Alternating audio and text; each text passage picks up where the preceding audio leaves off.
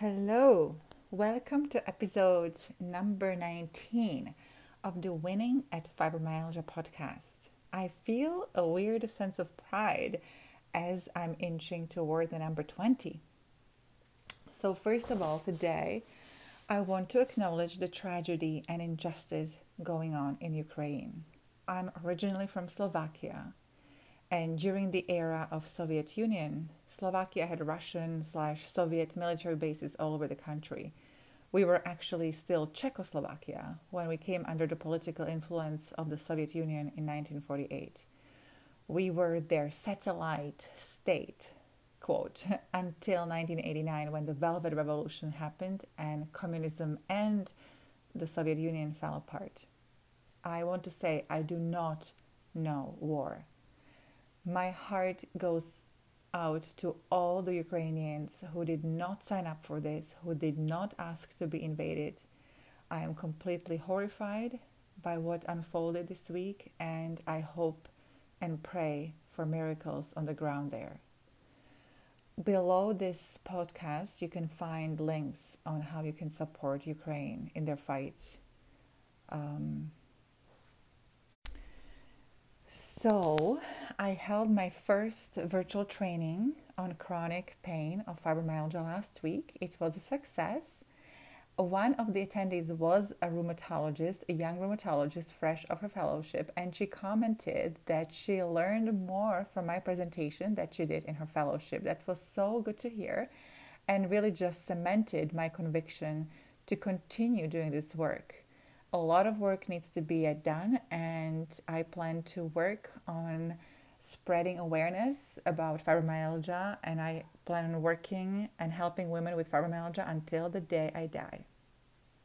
So I will be doing more of these virtual trainings, and I will always post on my website. So if you're not subscribed to my website yet, please do so right now so that you can be kept informed of what is going on. www.winningatfibromyalgia.com. Today, I'm going to share with you how life and mind and the body are interconnected in my own life. I teach my clients somatic tracking and fear self compassion, and I practice it myself.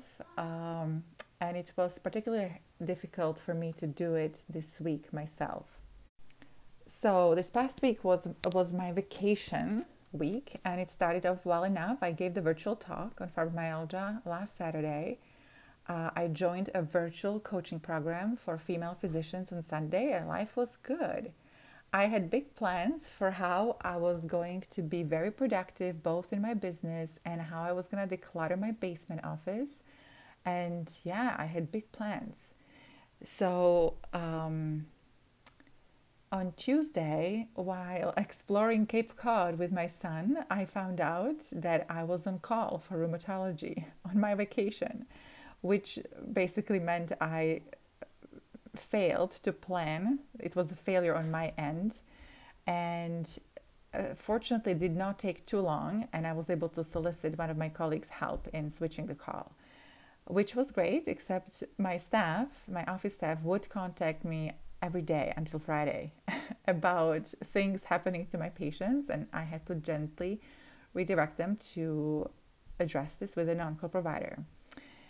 Then there was an upsetting situation happening or related to a close family members, which was culminating on Wednesday/Thursday. I do not have a permission to share details, but it basically had to do with rejection. I asked to be somewhere with a close family member or members, and I was told no.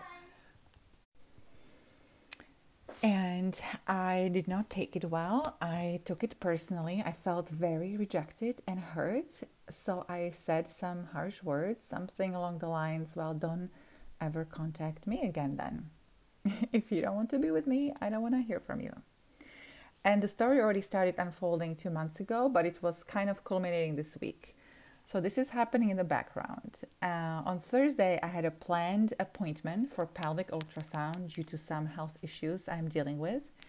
Nothing major, but annoying. And I woke up Thursday morning with a bladder/pelvic type of pain. I am not kidding you. I was initially really surprised and still a little sleepy, trying to figure out what was happening, and it dawned on me my body is experiencing pain in anticipation of the pelvic ultrasound. I was completely fascinating. I do not like pelvic ultrasound. They're not the most pleasant type of exam to me. And but it has never happened to me before. So it was all new to me. So I lay down in bed and decided to try some somatic tracking, and it worked. And I was very, very grateful. I was basically sitting with the pain. Actually, I was laying down, but you get the point. I was describing the pain to myself or to my brain, telling my brain I'm not afraid. And at the same time, I was telling my brain, listen, buddy, I know what is going on, what your concern. I don't like the pelvic ultrasound. It can be annoying, but our track record of surviving these is 100%. That's pretty good, right? So why don't you let go? And that got better. I was very relieved. And then I checked the news and found out about the attack on Ukraine, and almost immediately, um, my back started hurting, and between my shoulder blades, the old stabbing, burning, annoying pain I get with driving, or when I have to work longer than I want to work, or basically anytime I engage in activities I don't fully enjoy or where I feel overwhelmed. Then I had the said ultrasound, and it was not normal. Even I could tell because I had a lot of these in the past when I was undergoing IVF or in vitro fertilization treatment. So I learned a lot about how to recognize what is what on ultrasound, and I could tell it was off. The technician couldn't tell me, obviously, but I knew. And I thought I was doing pretty good at staying calm. Basically, you'll find out soon enough what is going on. Your provider will call you, she'll explain things, and so on. And then I was reminded about the family situation I was still feeling sorry about, and I felt a sting of rejection, and I basically stopped feeling good about my vacation week. It was already Thursday evening, mind you. And then I decided to read more news, which was also another strategic mistake. More news about Ukraine. So these things were happening, and I knew they were out of control, they were affecting me, but I felt I was kind of losing it. I was catastrophizing and I was exaggerating, as in the world is falling apart. Although one could argue that when innocent people are being slaughtered, the world really is falling apart. Secondly, my body is falling apart, which was an exaggeration. My body was not falling apart. And my family is rejecting me. So I needed help. And I did ask for help and received a lot of online support and suggestions on how to deal with the overwhelm over the news of war in Ukraine. And I want to share that with you because it provided me an excellent perspective and it helped to calm me down. The perspective is from a friend who grew up in wartime. She wrote, I grew up in wartime. It started when I was 3 years old and went on for 8 years. I remember rationed oil,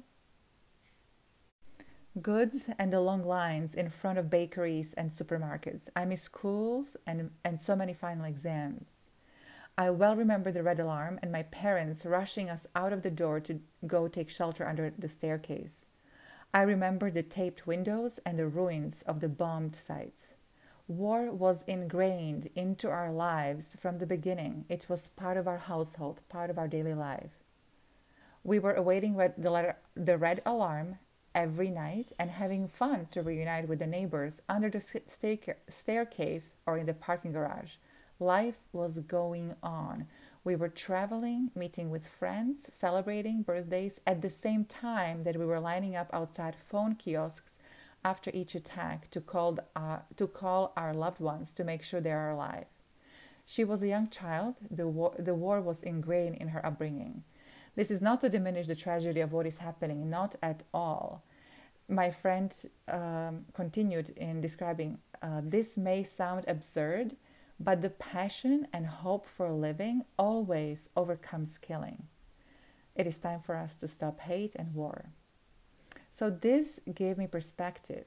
it is okay for me to be upset over the world's events. It is okay for all of us to be upset because what is happening is horrid and tragic and unjust. At the same time, I am not helping anyone by freaking out.